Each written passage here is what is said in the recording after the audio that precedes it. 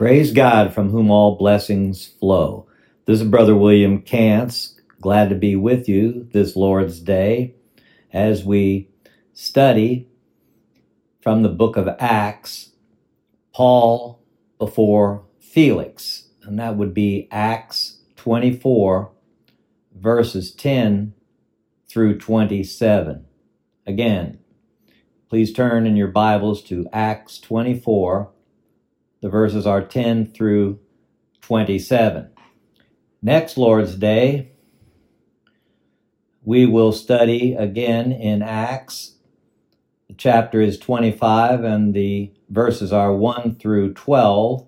And the title of the lesson will be Paul Appeals to Caesar.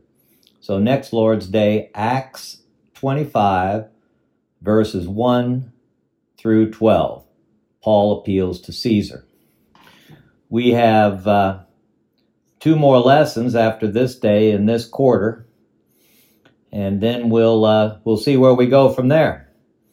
So let's look at Acts 24. The verses are 10 through 27. The New King James Version of the Bible reads, "Then Paul, after the governor had nodded to him to speak, answered, 'Inasmuch as I know that you have been for many years a judge of this nation, I do the more cheerfully answer for myself, because you may ascertain that it is no more than 12 days since I went up to Jerusalem to worship. And they neither found me in the temple disputing with anyone, nor inciting the crowd, either in the synagogues or in the city. Nor can they prove the things of which they now accuse me.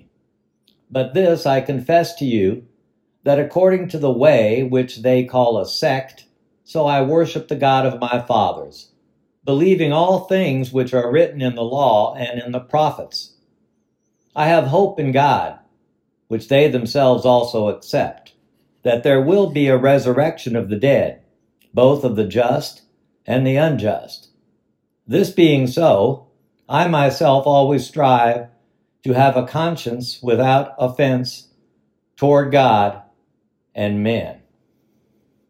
Now, after many years, I came to bring alms and offerings to my nation, in the midst of which some Jews from Asia found me purified in the temple, neither with a mob nor with tumult.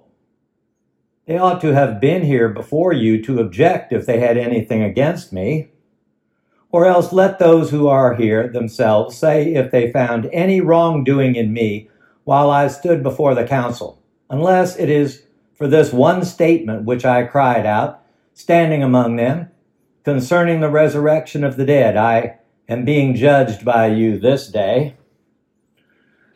But when Felix heard these things, having more accurate knowledge of the way, he adjourned the proceedings and said, "When Lysias the commander comes down, I will make a decision on your case." So he commanded the centurion to keep Paul and to let him have liberty, and told him not to forbid any of his friends to provide for or visit him. And after some days, when Felix came with his wife Drusilla, who was Jewish, he sent for Paul and heard him concerning the faith in Christ. Now, as he reasoned about righteousness, self-control, and the judgment to come, Felix was afraid and answered, "Go away for now. When I have a convenient time, I will call for you." Meanwhile, he also hoped that money would be given him by Paul, that he might release him. Therefore he sent for him more often and conversed with him. But after 2 years, Porcius Festus succeeded Felix, and Felix, wanting to do the Jews a favor, left Paul bound. Praise be the readers, the hearers, and the doers of God's holy and divine word. So here we have Paul. He's made the long trip from Corinth to Jerusalem at the end of his third missionary journey. He had received ample warnings of the chains and imprisonment that were awaiting him. Note Acts 20, verse 23. The Holy Spirit testifies in every city, saying that chains and tribulations await me. Also note Acts 21 and verse 11. When he had come to us, Agabus took Paul's belt, bound his own hands and feet, and said, "Thus says the Holy Spirit, so shall the Jews at Jerusalem bind the man who owns this belt and deliver him into the hands of the Gentiles." The apostle was not deterred. In Jerusalem, a mob surrounded him in the temple. He escaped with his life only because a Roman commander rescued him. Verse 32. That's 21:32. He immediately took soldiers and centurions and ran down to them. And when they saw the commander and the soldiers, they stopped beating Paul.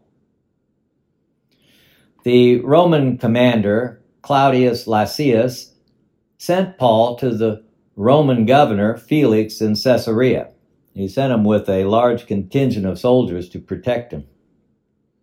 And in the meantime, the high priest, Ananias, hired an orator named Tertullus to go to Caesarea and present the Jewish case against Paul the apostle. Tertullus made 3 charges against Paul.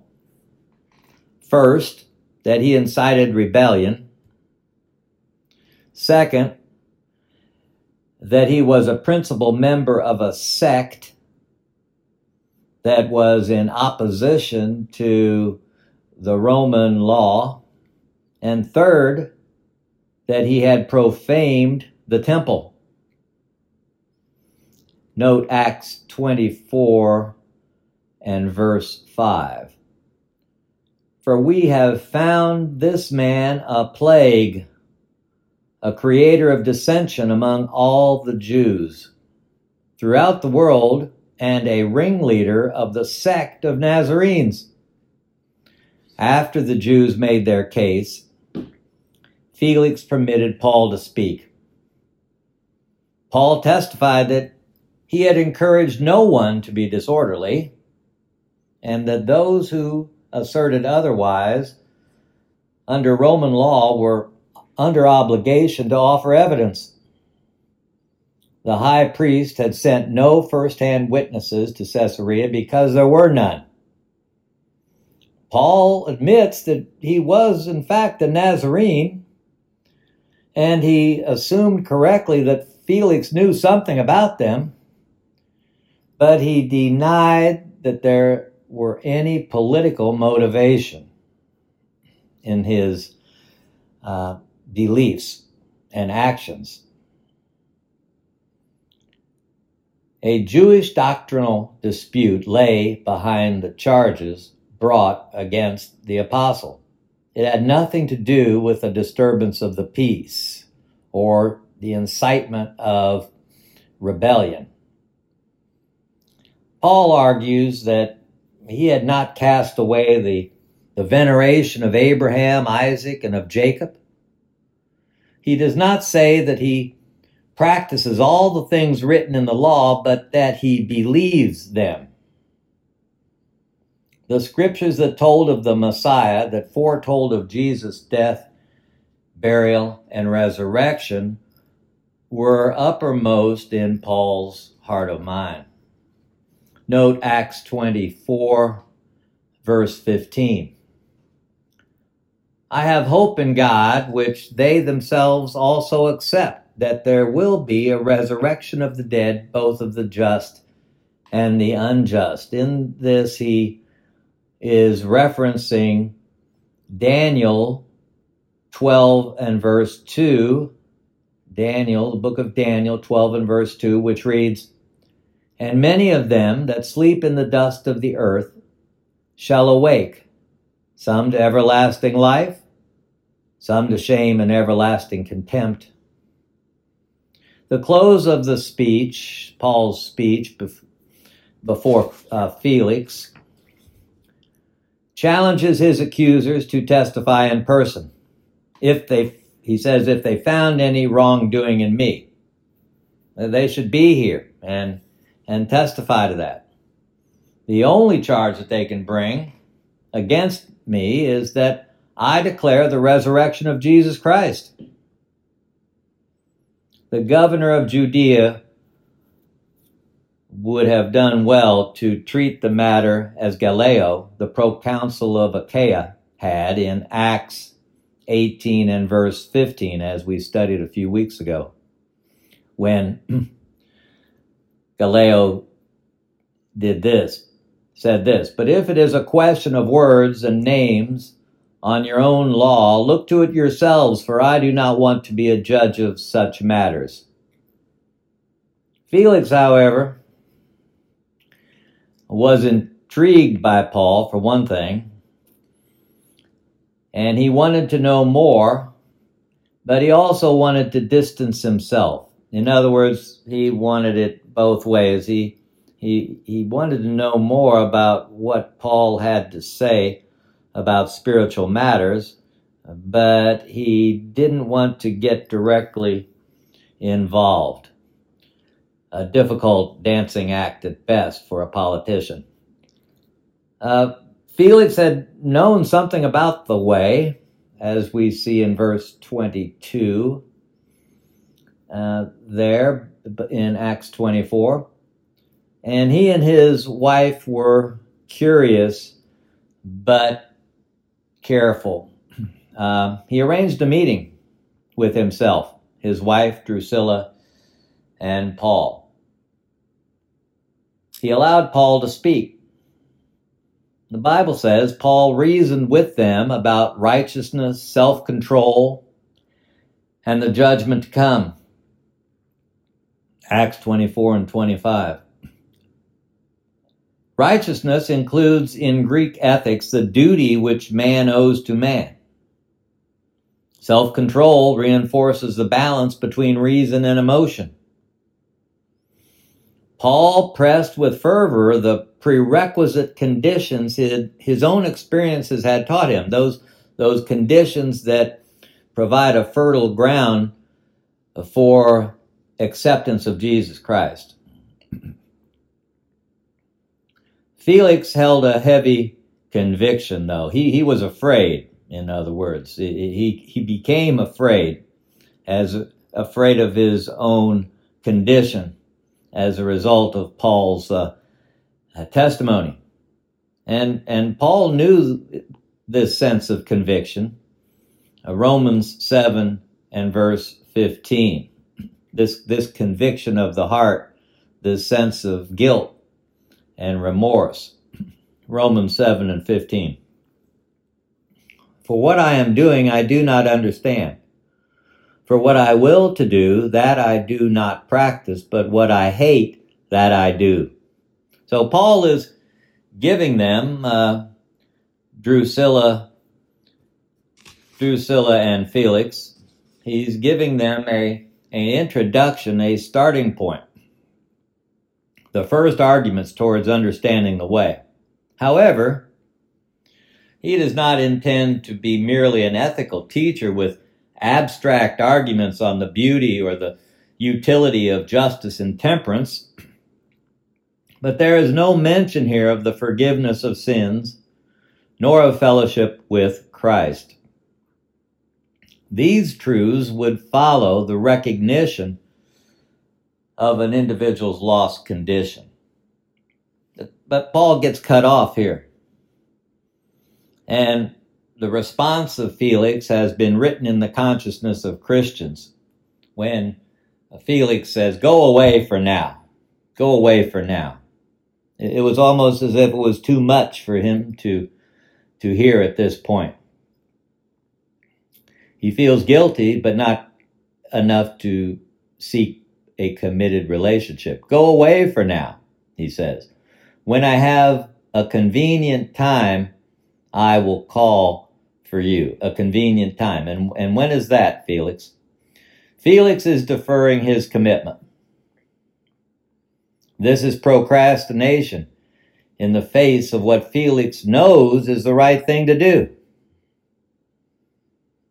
There is no more convenient time to accept Christ than in the eternal now. Felix, though, had so much chaos and confusion in his life, and he was directed by political necessity and self-interested power. Politicians then and now are motivated by political necessity and self-interested power. Their first order is election and continued re-election. That was what was on Felix's mind. How can I be interested and pursue an understanding of what Paul is talking about and yet still hold on to power? This motivation, this self-interest, suppressed the good he heard in Paul's message. For though he communed with Paul often later, he trembled only that one time.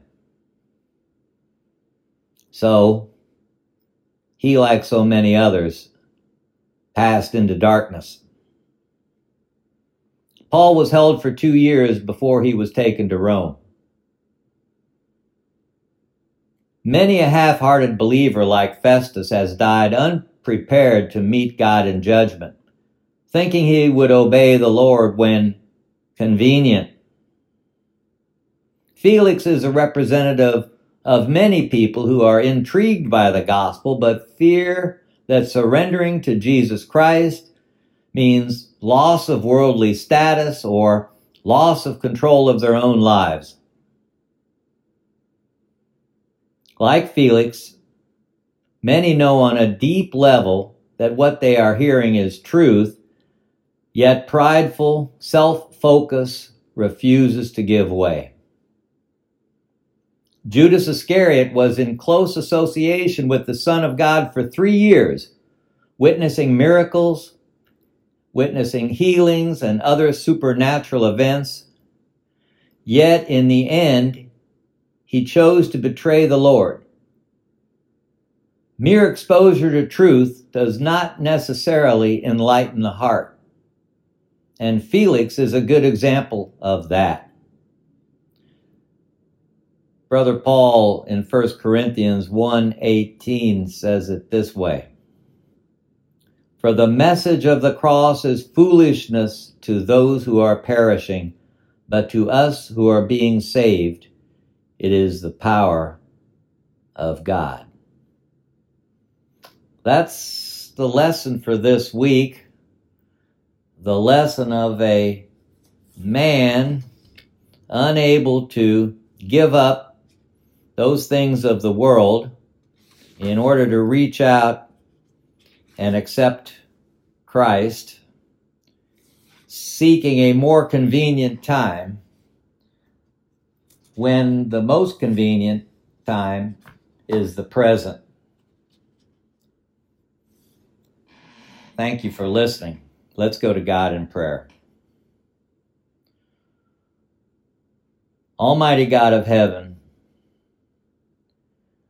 we approach your throne of grace with all humility, with our eyes closed and our head bowed.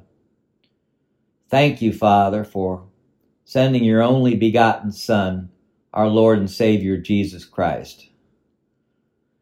And thank you for the sacrifice that Jesus made on our behalf and the hope, the opportunity that he provided in that sacrifice for making heaven our home.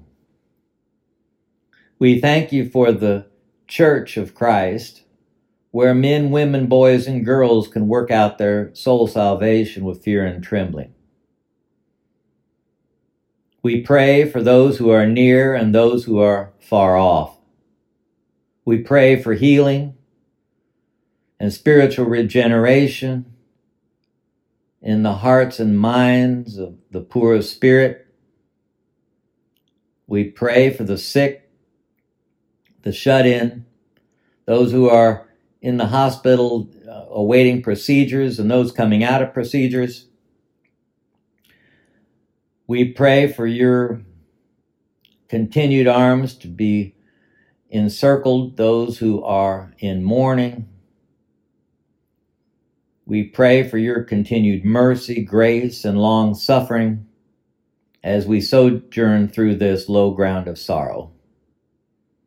We pray that something was said today that was uplifting and edifying, and we pray that we continue steadfast in your word. Thank you for being our God. These and all other blessings we seek in the most holy name of Jesus Christ. Amen. We have 2 more lessons, brothers and sisters, in this quarter. I pray that these lessons have been uplifting and edifying. And let me hear from you at bill.cants@gmail.com. Stay safe. Bye for now.